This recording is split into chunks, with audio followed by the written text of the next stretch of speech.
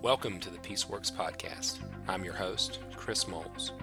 I'm a pastor and biblical counselor who helps churches and families confront the evil of domestic violence and promote healthy, God-honoring relationships. Welcome back to the Peaceworks Podcast, everyone. On today's episode, we're going to talk about a long-term path to change. But before we do that, I want to take a moment to remind you of Peaceworks University. Peaceworks University is our online membership community for people helpers, and you can find out more about Peaceworks University at chrismoles.org. If you have benefited from the content presented on the Peaceworks podcast, then I believe that Peaceworks University is your best next step. Peaceworks University offers a variety of resources that are delivered monthly, as well as maintaining a vault of past teachings. So, if you've been benefiting from the Peaceworks podcast, consider joining Peaceworks University. So today's topic is about long-term paths to change. It actually is specifically in the form of a question we received. It's a longer question, so I'll just kind of cut through and read some applicable pieces. The question's about long-term paths to change. My husband says that he's found God, has a relationship with God, and that God is changing him, but is pushing back to my request for continued counseling, group meetings, etc. By saying that God is enough, there seems to be an implication that long-term external work is not needed, and my suggesting additional work is not trusting in God. So what's it look like for somebody who continues to use the phrase, because God, right? How do you address this same pushback from those in the church and the community? So it seems like a couple things going on here. I recall a few years ago, I was sitting in a meeting, and I've shared this story on the podcast before, but I think it's applicable to this scenario. I was sitting in a meeting discussing the opioid epidemic in my region of the country where we live, and the question was about our local churches coming together to provide resources. And one group among us was really not concerned or interested in long-term paths to care. In fact, a few of us were interested in maybe recovery meetings, small groups, support groups, maybe some long-term care facility partnerships we could build. And there was one group within our group, one small group, who was not in favor of those. They really were presenting and promoting a one-step program that individuals need to be converted and filled with the Holy Spirit, and then everything would be, good from there. And I don't deny that. I think there is definitely those times in which the gospel and the Spirit of God manifest and produce in people radical, life-altering transformation, immediate transformation. However, my experience would view that as the exception, not the norm. And so we never could really agree. We had to agree to disagree that it would be fine to pray over individuals and pray for deliverance, as it were, but that the rest of us were going to continue to pursue options to help folks long term. And in much the same way, this does come up in abuse ministry. However, I would say we are much more skeptical regarding the instantaneous transformative manifestations in this work, because even when they do occur, safety and wisdom would dictate that we wait, that we observe, that observable transformation is ideal and preferable to some instantaneous declaration. And in the question today, the husband, in this particular case, is asking others, in particular his wife, whom is the victim in this case, to trust a process that only he can verify, right? So even if, let's say that transformation were instantaneous, supernatural, and powerful to that degree, which is totally possible, the request for others to simply back off because God, right, is, I think, unreasonable and inconsistent with what we know of God and his expectations for relationships and transformation, especially what we would call progressive sanctification. So in this case, I think one of the things we're looking for, and I would hope this would be the case in some kind of miraculous, instantaneous deliverance, would be an individual who would have a willingness to understand those concepts. An individual's willfulness to reject long-term strategies of care and confirmation is problematic, and that probably should be confronted, and sounds like it is with little effect. That being said, the individual's resistance to that type of ongoing care and ongoing education is a red flag. It's something that I would hope that churches would, and the questioner is right. Sometimes churches and church leaders, just like my friends who didn't want a broader approach to the problem, they wanted the one-stop shop.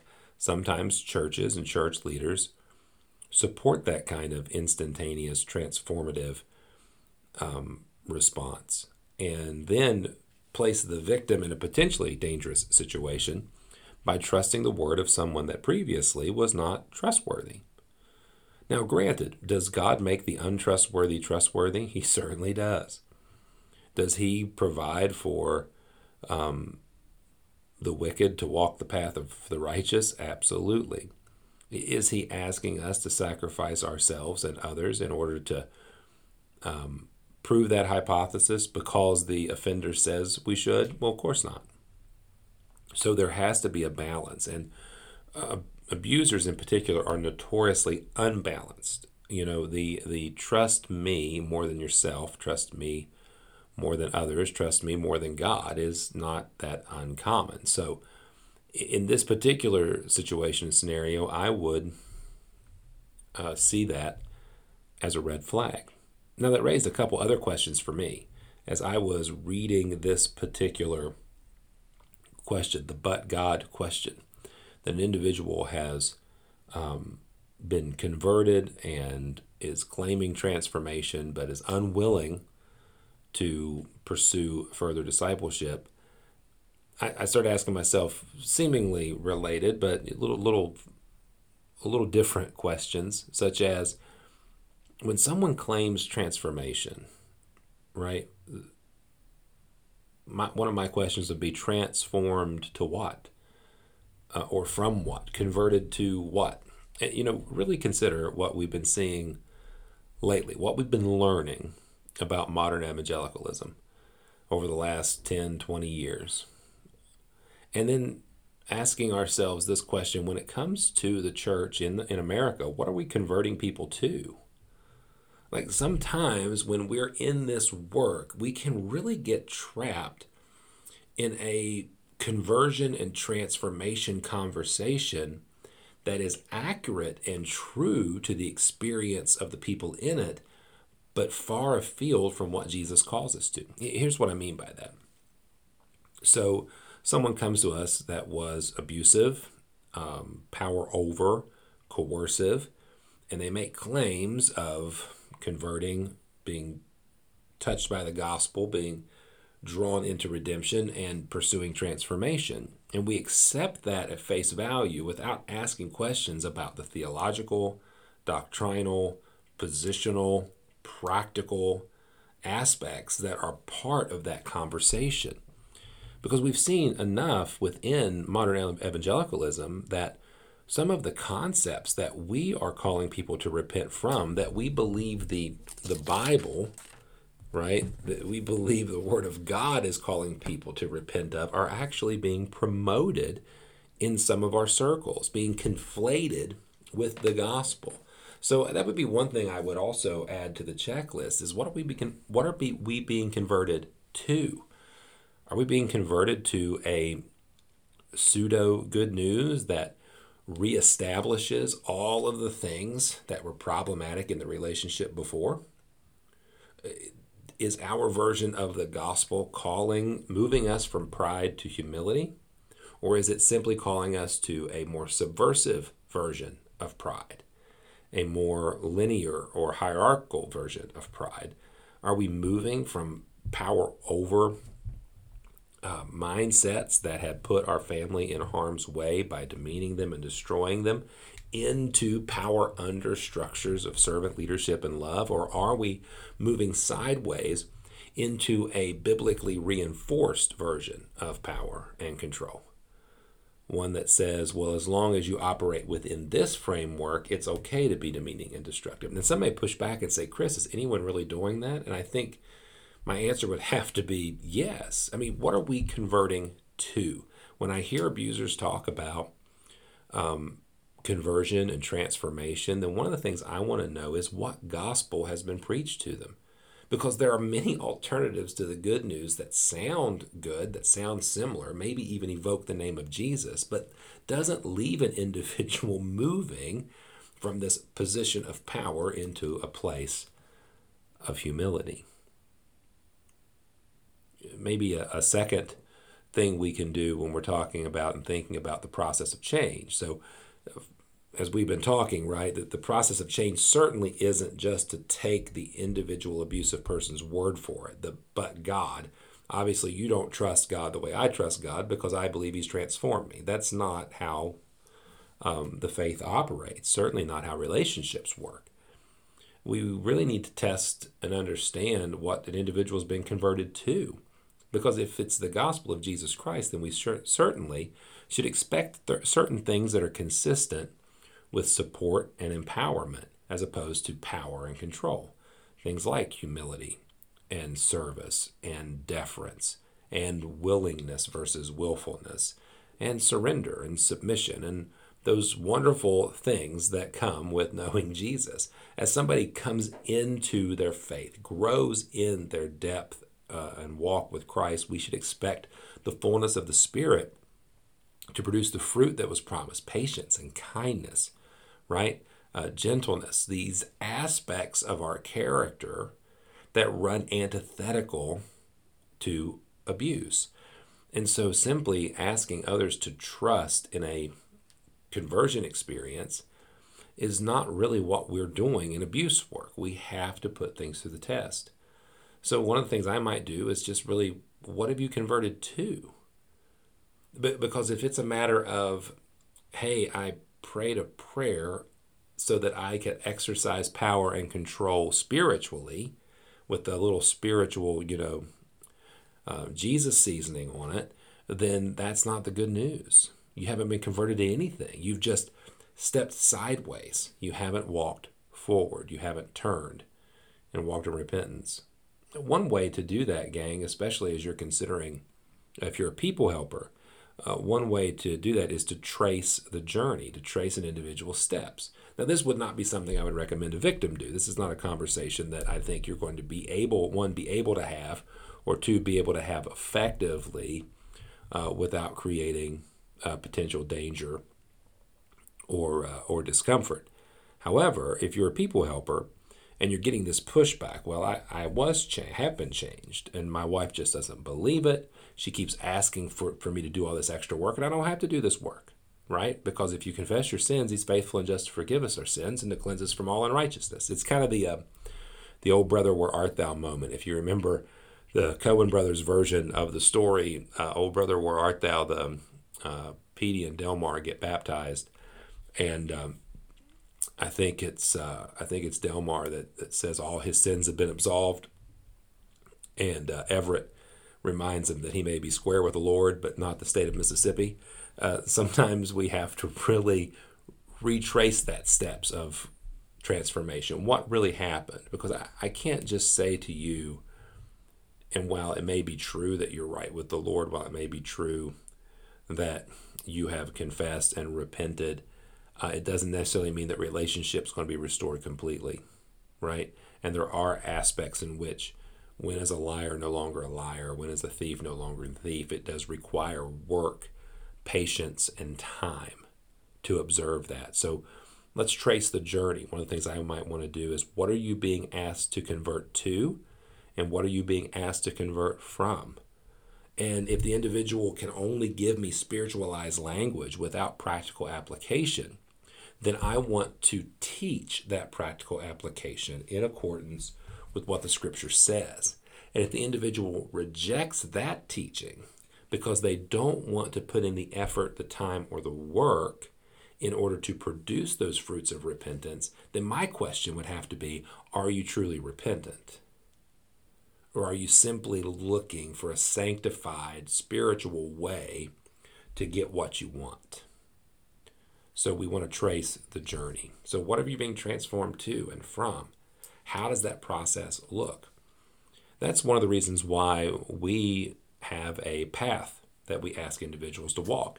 Certainly it's not perfect. There's never going to be a perfect system, and human systems are always going to be flawed and have their imperfections, but that's one of the reasons why we ask guys to walk what we call the W being our process of information, transformation, and reformation.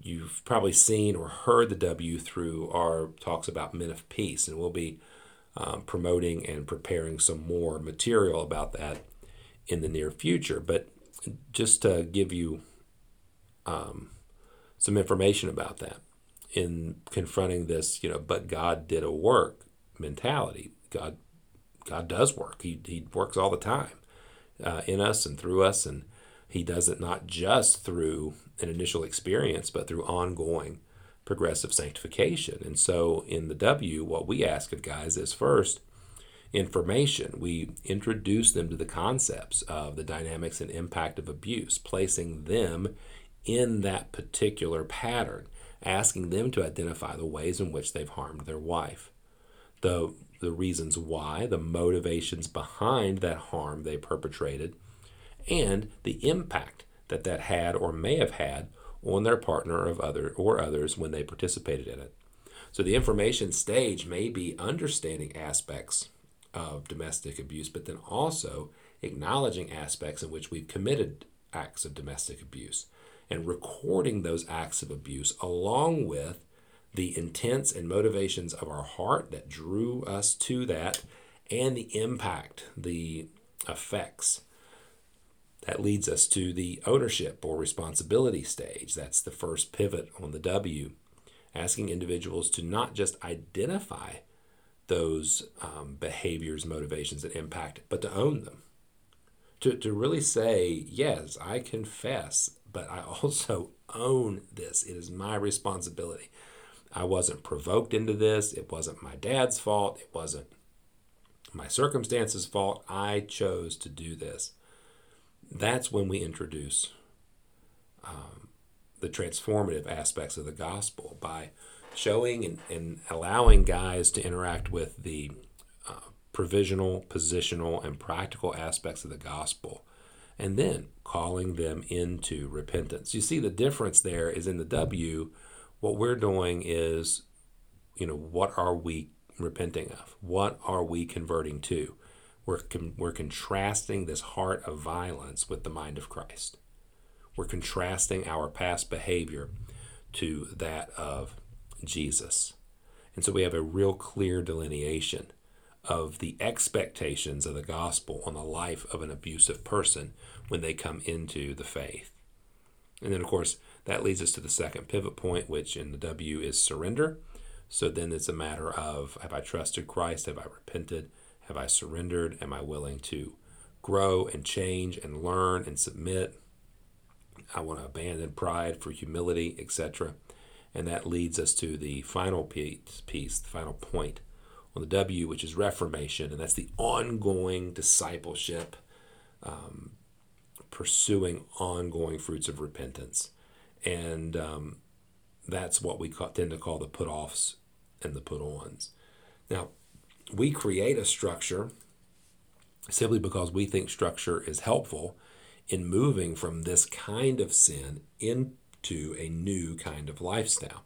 And I bring all that up because the question today of an individual who continues to reject long-term strategies with the simple excuse of because God. Evidence is a couple things. First, that perhaps their heart has not been softened and changed by the power of God, or else there'd be a willingness, right? It reminds me of 2 Corinthians 7, where we're looking at repentance as godly sorrow, right? What earnestness, what zeal, what passion. There's a real desire in the repentant to set things right, and they don't get to dictate all of those terms.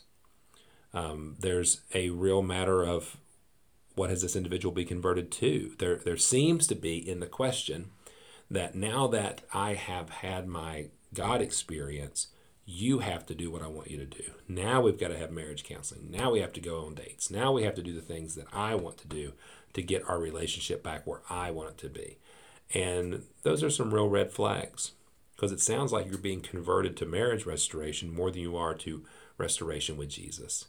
And really, that's the primary work, because an abusive individual has not just harmed their relationship with their partner, but they've damaged their relationship with God, if they had one at all.